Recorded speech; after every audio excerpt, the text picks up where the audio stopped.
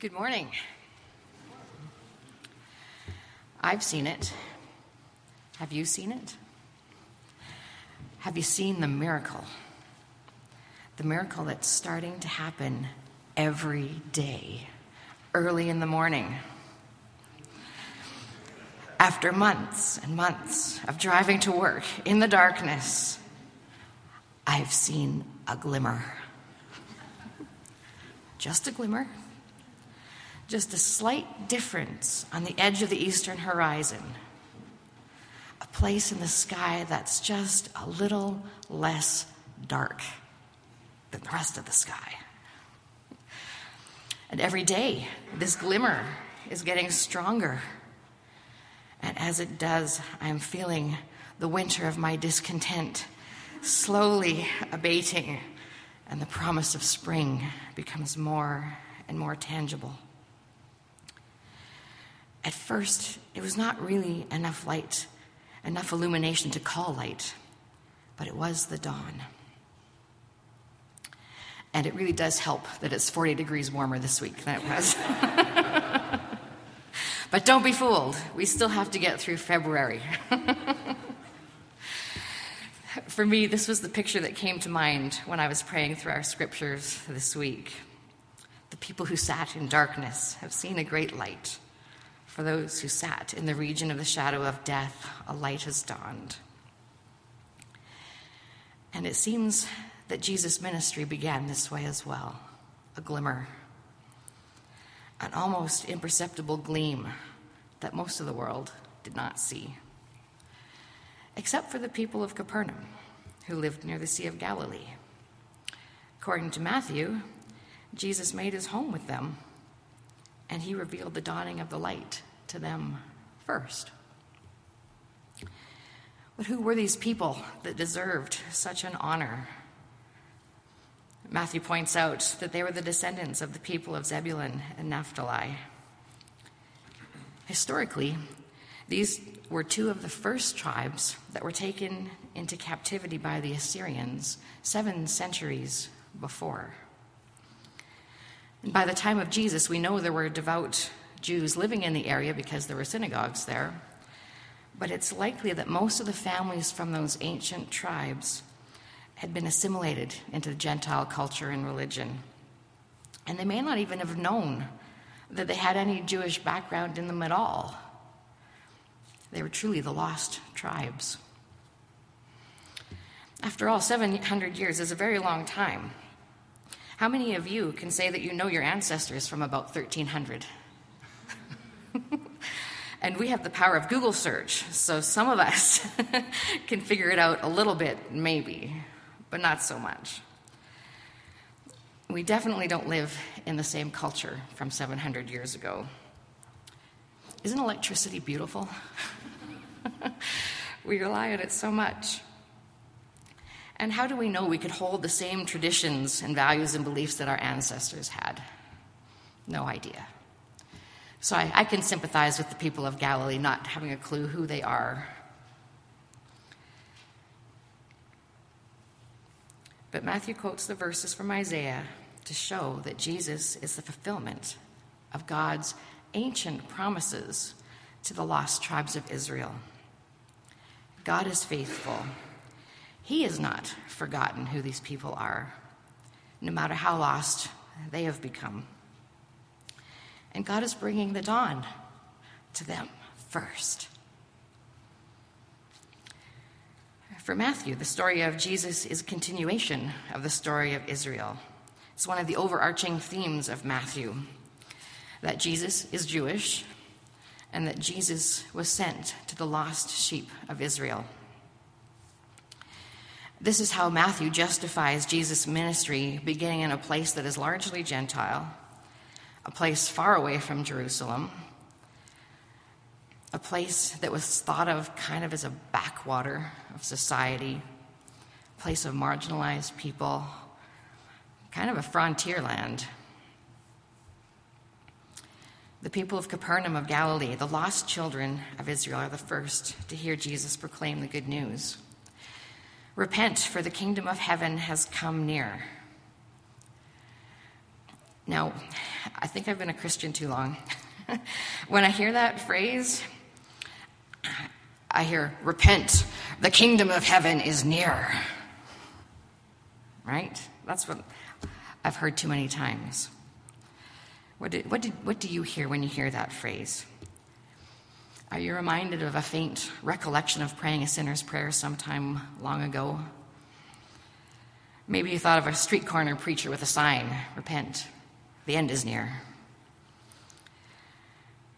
What came to mind for me was a scene from a movie called The Mission.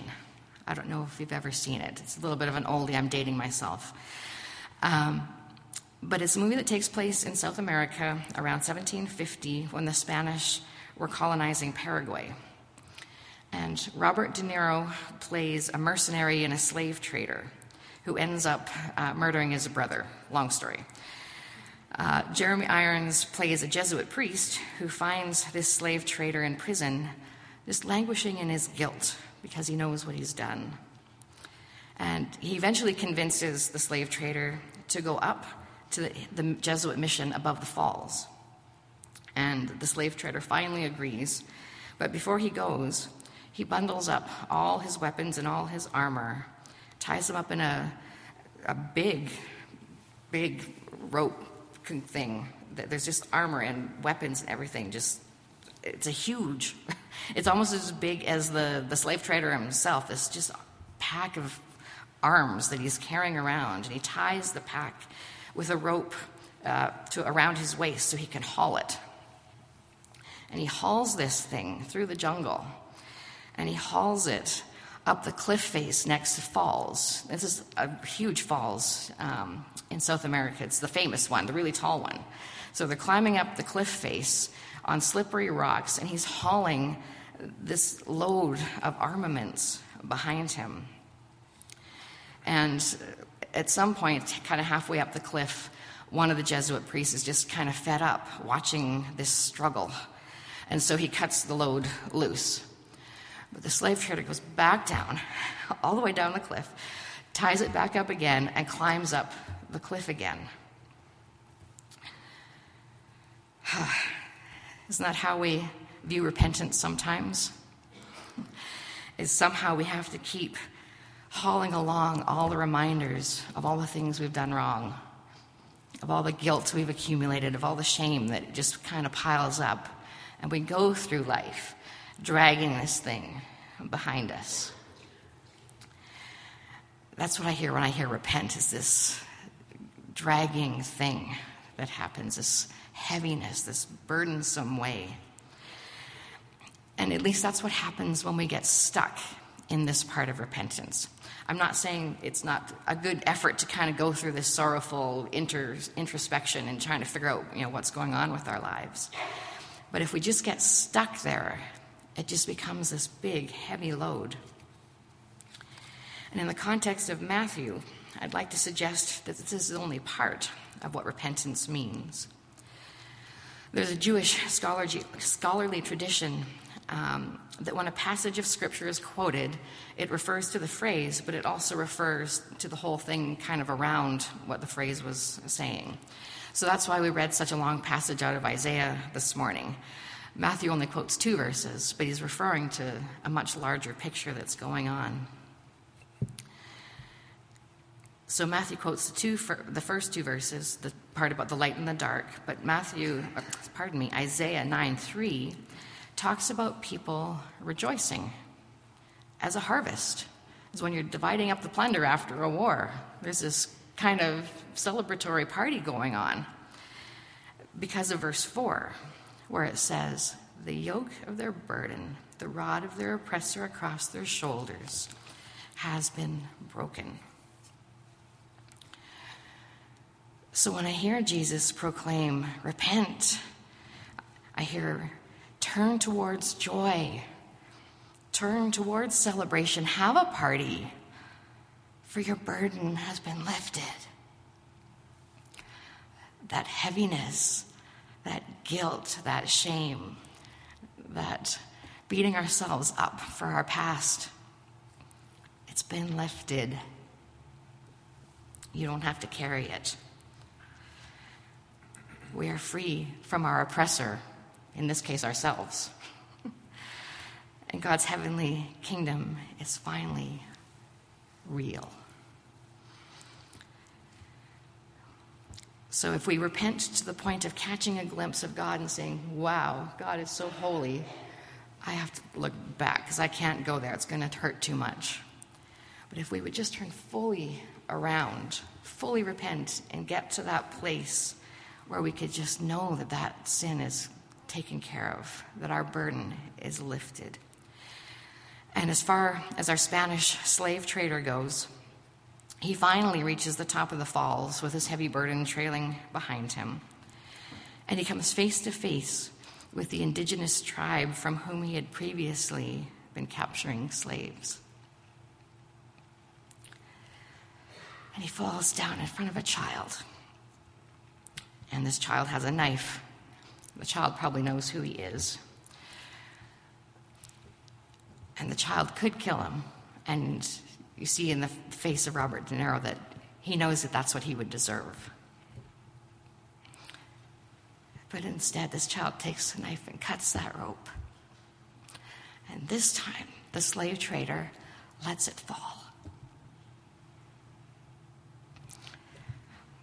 He finally lets it fall.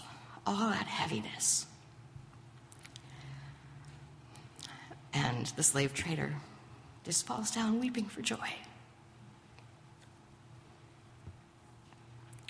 His burden was lifted. He was free. Repent, for the kingdom of God has come near. This is very good news for a new day that dawned in the midst of the lost people of Israel. Those who had been living in the land of the shadow of death, in the backwater of Galilee. A new day dawned. But Jesus had bigger plans. He wasn't happy with just a little glimmer. Of course, it started there, the first dawn that began when he began to preach. But Jesus wanted a full-blown sunrise with the spectacular colors and just the beauty that comes with such a display. Something that everyone can see, not just this little spot of light somewhere out in the middle of nowhere. And last week, Pastor Ryan spoke from the perspective of John's gospel and how Andrew invited his brother Simon to come and see. And Jesus invited them to stay with him. And this is in keeping with the overarching theme of John, in which Jesus' authority is established on the testimony of eyewitnesses who heard what Jesus said, who saw what Jesus did. But as mentioned earlier, Matthew has a different purpose. For establishing Jesus' authority for him means showing how Jesus is the fulfillment of God's promises to Israel.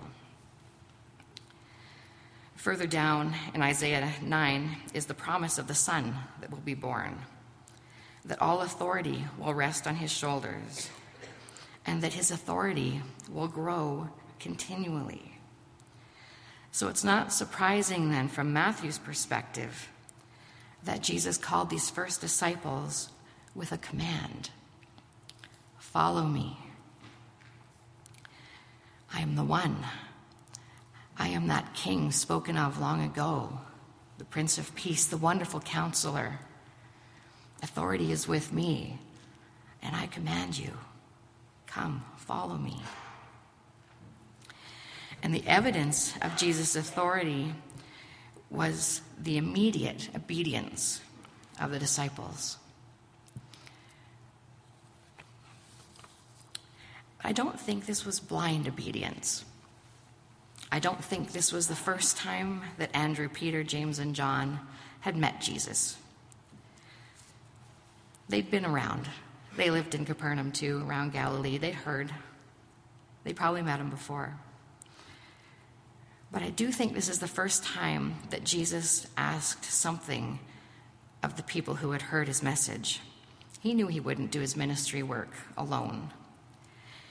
He spoke his message to the people of Capernaum, and perhaps he was looking for that place when that little glimmer of light took root in some of the people he was talking to,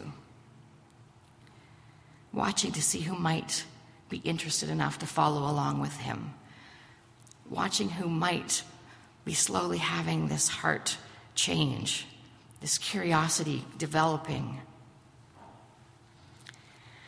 And I don't think these 4 men knew what they signed up for when they dropped their nets and their boats and their dad and went and followed Jesus. They didn't know what they were in for, but they were curious. They had seen this teacher. Have you ever had one of those teachers that's like, man, you are so cool. I just want to be around you all the time.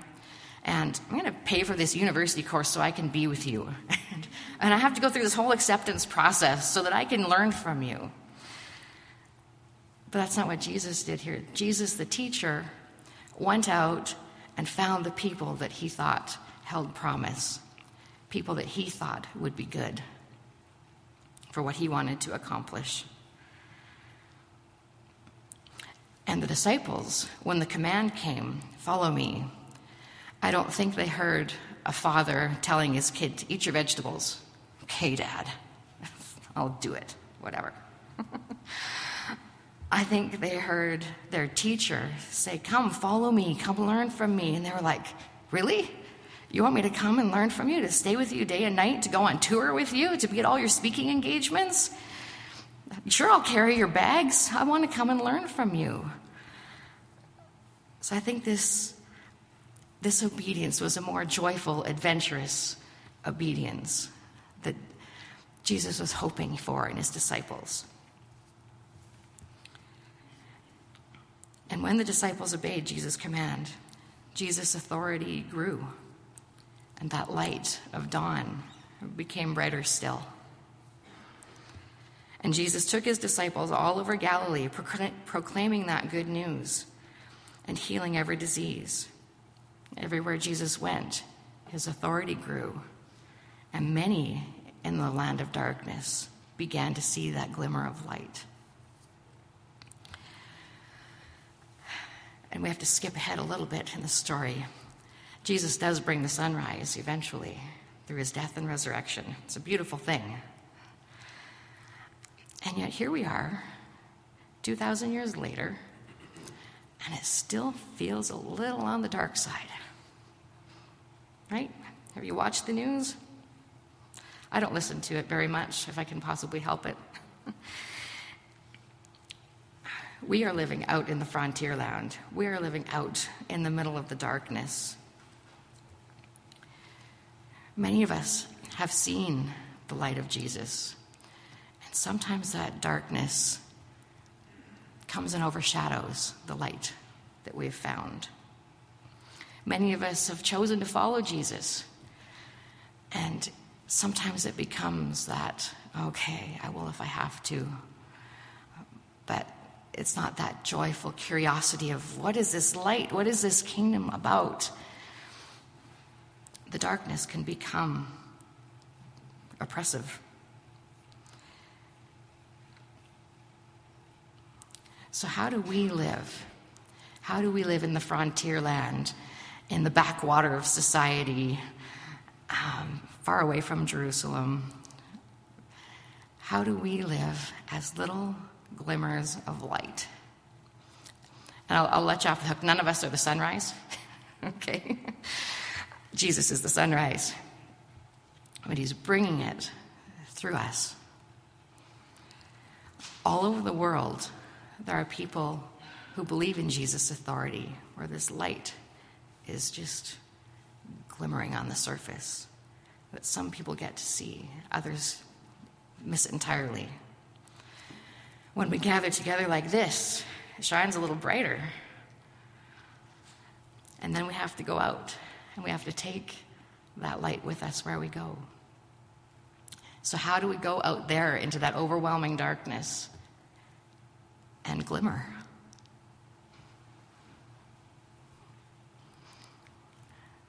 We're all going to answer that question a little differently. Some of us will have to go back to that in place of introspection and figure out why we've lost that light. Find out why it's so hidden. Find out what's weighing it down. Find out what's overshadowing it. Some of us will just have to go as Jesus command. He's out there already. We got to go. Let's go. Follow me. We have work to do. Oh, you want me to show kindness to that person? Okay, I can do that. You want me to just put my hand on the shoulder of that person who's suffering? Okay, that I can do. How do we glimmer? It's the little ways, right? We're not the sunrise. We're not going out there. We're the light and we're the whole sunrise. We can go out there. We are the light. We are. I'm not saying that we're not. Most of us aren't quite there, right? We have to start. We have to start. We have to become part of this growing sunrise, this growing authority of Jesus that's just moving and spreading and becoming brighter across the earth. Repent, the kingdom of heaven is at hand. Let's follow Jesus. Let's be that light. Let's be the coming of that dawn. Amen.